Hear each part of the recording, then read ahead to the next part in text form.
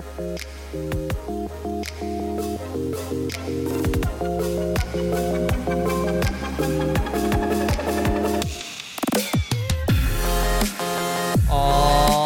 right, everybody. Welcome back to another edition of the Untitled Jeff Gluck Podcast. I'm your host, Jeff Gluck, and today it is a Rolex 24 version of the podcast, actually today and tomorrow, because here we are. I'm on the grid at the Rolex 24. Never been here before, never done much sports car racing, actually, so I don't even really know what to expect. But I'm going to give you some observations, record 1 minute of this podcast every hour. Hopefully it'll be the 24 minutes of Daytona by the time we're all done. I'm trying to stay up all night. I got 3 5-hour energies. I got some iced coffee, already jacked up on some caffeine.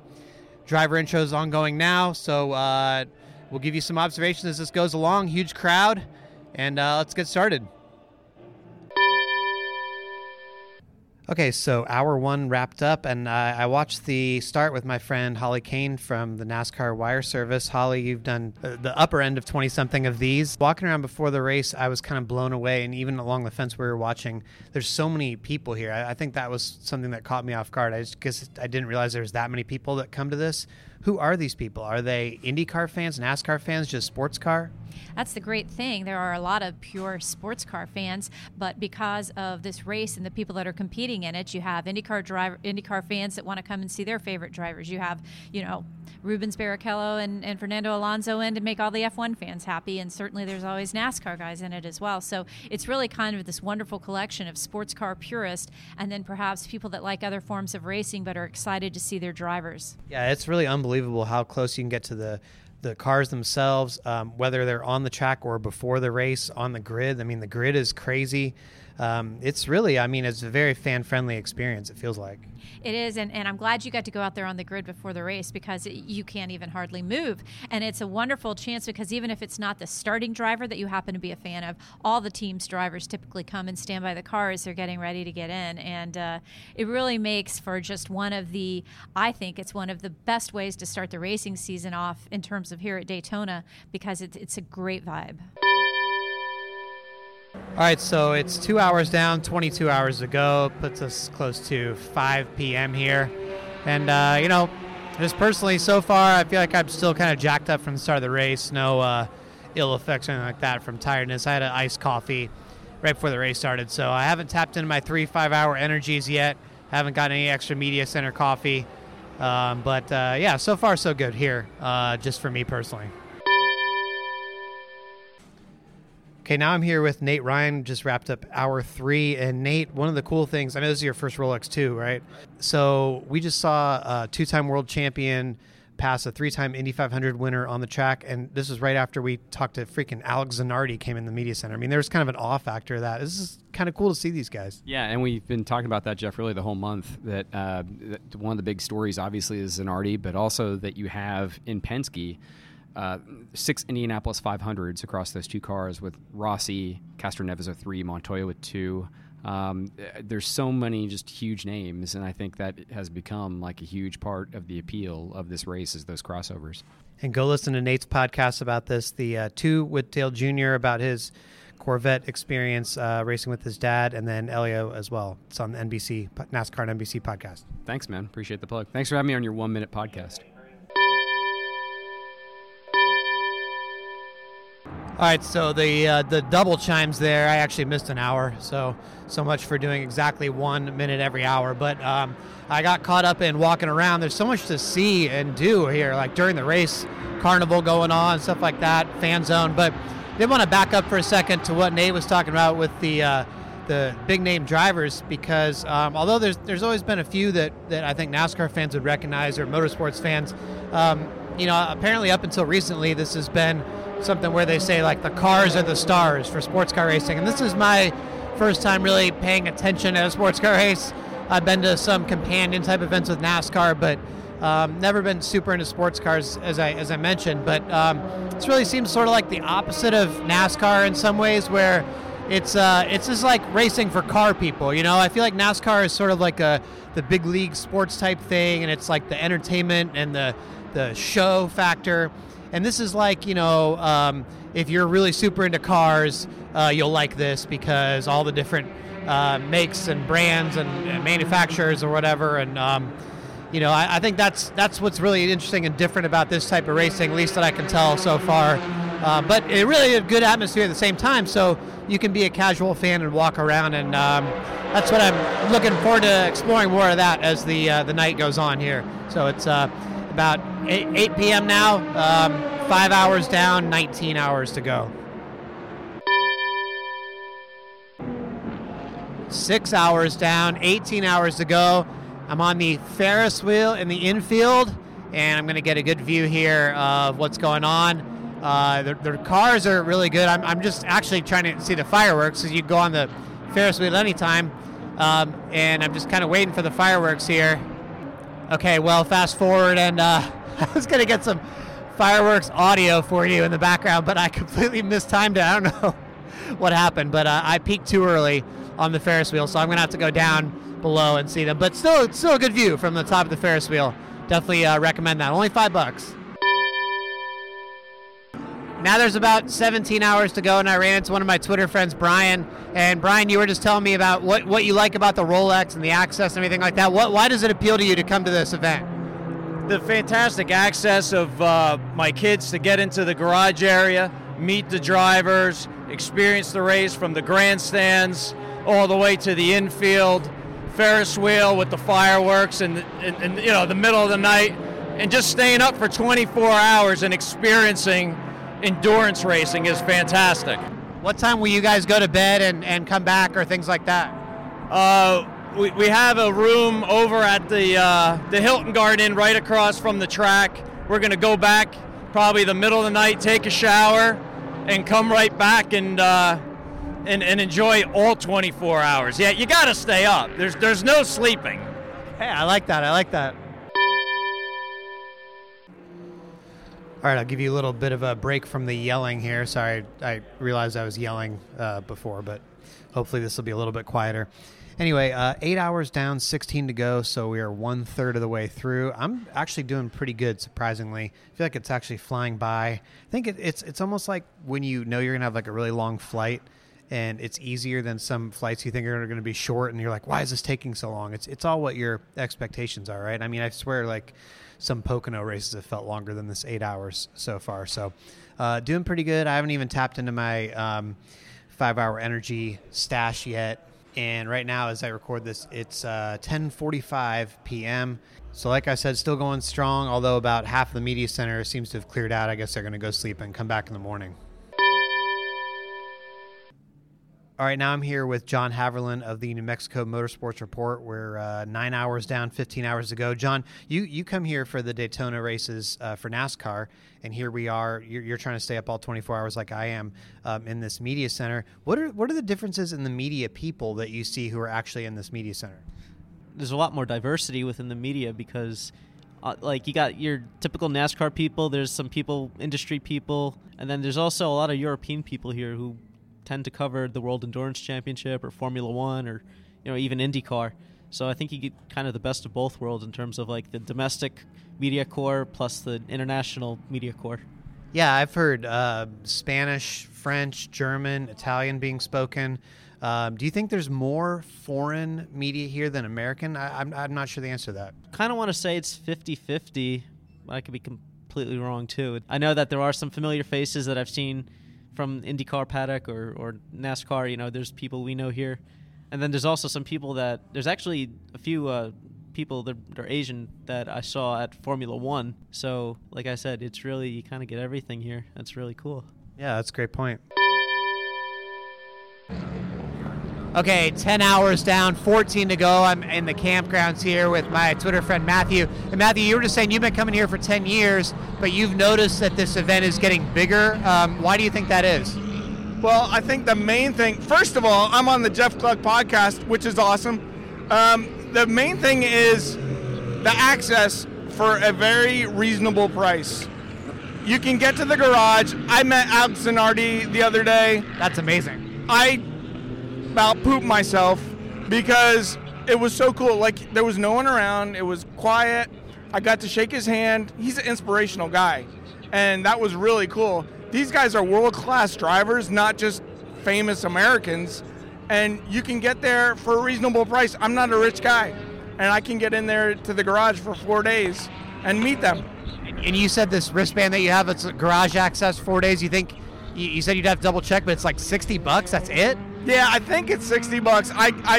I'm blanking right now, but I think it was around $60 for 4 days. But you can walk in here on a Thursday, which is the best day to come because it's quiet here, and I think it's like $40 to get in the garage, and you can meet these guys like right up, and they're cool with it. Like I saw AJ Allmendinger and Simona Di Silvestro, which I mean they're world class. That's pretty awesome. Well, no wonder people are coming because fan access is a huge thing.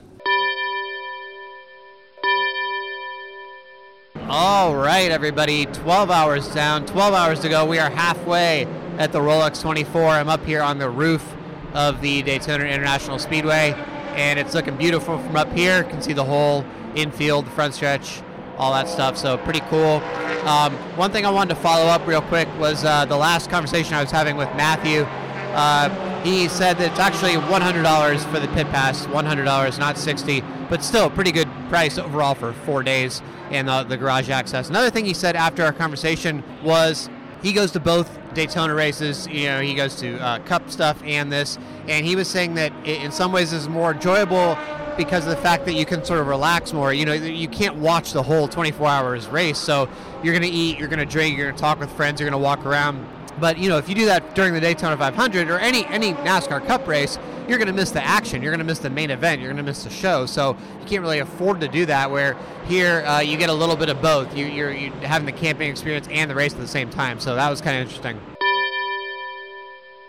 All right, folks, just past 3:30 a.m. here, and it's 13 hours down, just 11 hours to go.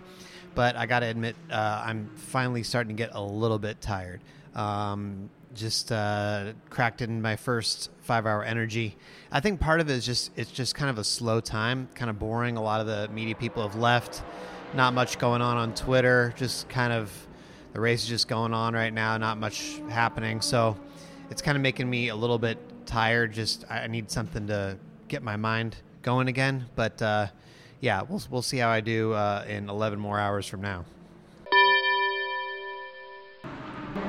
All right, here's the situation now. It is 4:45 a.m., just past the 10 hours to go mark, so 14 hours down, and I'm standing outside, and you probably can't hear it on the microphone, but there is a pitter-patter of raindrops. A big rain system has moved in. It's just the start of it. It's going to rain for the rest of the race, and it's going to get heavier and heavier. This is going to completely impact the race. One reason I haven't really been talking about the race is by the time you hear this, everything will have changed. There's been so many cautions that most of the main contenders are on the lead lap, and this rain is going to change everything. So for me, it's probably going to mean I'm going to be inside for the rest of these next 10 hours, which is going to suck. But that's where these next podcasts, the remaining podcasts will be coming from. All right, folks, we have 9 hours to go. It is 5:38 a.m., and I'm here with the great open wheel and sports car journalist Christopher DeHardy. And you have been camping in a tent in the infield all weekend. Tell us about that experience. It got really cold Thursday night. It was not ideal, but I saved a lot of money on hotels by camping. And I tell you what, it was a good experience. It was great to do that. I'm really happy I did it. So I was talking to somebody earlier about the cheap cost of a garage pass here. Obviously, you don't have to pay for a garage pass because you have a media pass, but how much did it cost you to actually be in the infield here with a tent? Actually, this infield was sold out, surprisingly. An infield pass would have been $60, and where I stayed just outside of turns 1 and 2 was $45. There's always a service charge, so it was only $52. $52 for the whole weekend? Whole weekend, Thursday night through Sunday. If I would have spent that on money on an Airbnb, it would have been anywhere from $80 to $100 a night total. So that saved me quite a bit of money. And worth it. Very much so. All right, folks, it's about 6:45 in the morning here, which means there's a little less than 8 hours to go in the Rolex. Got to be honest, kind of hitting me hard at this point. I did have a 5-hour energy full bottle, but still sort of waiting for it to fully kick in, I think. Doesn't help that it's been under caution, the race here, for a little over 30 minutes already right now as we speak, because it's been raining. There's lots of standing water on the track. Nothing's really going on. I'm just kind of waiting for the sun to rise. Maybe that'll give me a boost, but it's kind of at the point where it's like, man, this has been a long day or race or whatever, and hoping to get a second wind. Well, when I last left you guys, I said I wish the sun would come up. The sun did come up, but the race is not going on anymore. The race is red flagged due to rain. The caution that I mentioned in the last segment has never resolved itself, and they said it was going to go back to green, and right when it was going to go back to green, they instead threw the red flag. So now rain is expected to continue the rest of the day. Of course, you guys know what happened. By the time you hear this, I don't know what happened because there's 7 hours left on the clock, which is still going. I have no idea how this is going to turn out, but I'm kind of worried that this may be the end of the race, because if they've red flagged it and they don't think it's safe to continue now, and the rain's supposed to continue like this, how are they going to get it restarted? So is this the end of the race? Is this only the 17 hours of Daytona? Am I even going to have enough to finish the 24-minute podcast? I don't know. I'm not sure what's going on here. Like I said, you guys all know the answer by now. I don't. So kind of unfair that you guys already know in the future. But I'm kind of loopy at this point, so I don't even really know what I'm saying.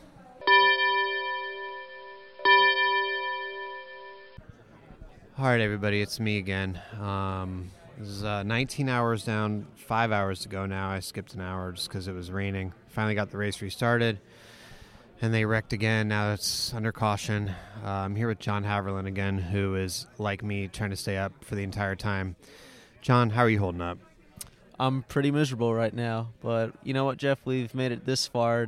There's no turning back now. Like, we just got to finish it. Stick around until the checkered. I feel like we made a mistake, John.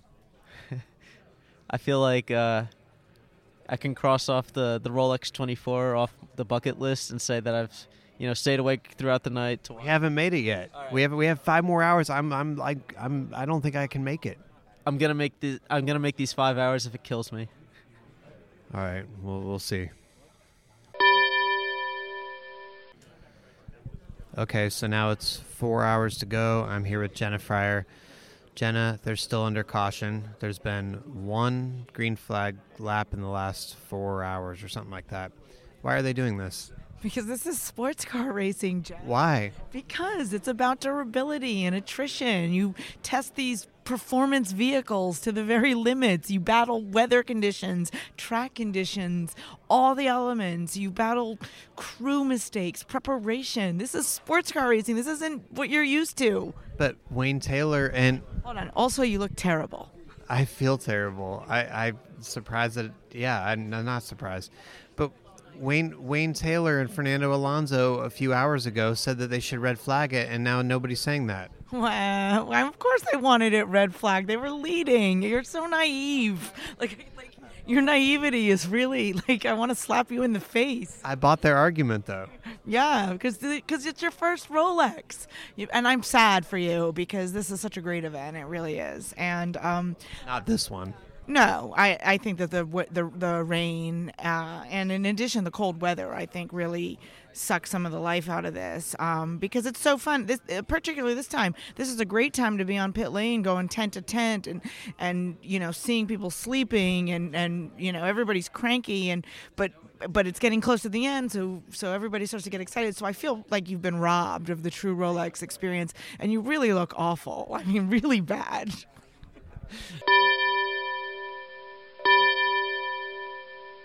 Well, I'm back. I skipped 2 hours here, so we have 2 hours to go now. Feeling a little bit better because they are racing, and it's been kind of a you-know-what show. Crazy to watch as they're racing in the rain. They got them going, though, so it's, I think the 4 hours where I was just sitting there and just so tired and they're just going around and around in circles, caution. that was tough. But now that there's something to watch, I feel a little bit better. But listen, if you ever come and do this race, don't be an idiot like me. Don't try to do all 24 hours. That's the mistake I made. I mean, I think this is a good event, but trying to do all 24 hours, especially because you got to get here several hours early, and then you're not going to bed as soon as it's over. So at this point, I've been up for somewhat close to 30 hours, I think, and I'm just I just don't feel very well. But anyway, it's still a cool event. Sorry for the downer parts earlier. I just was, it's not feeling great.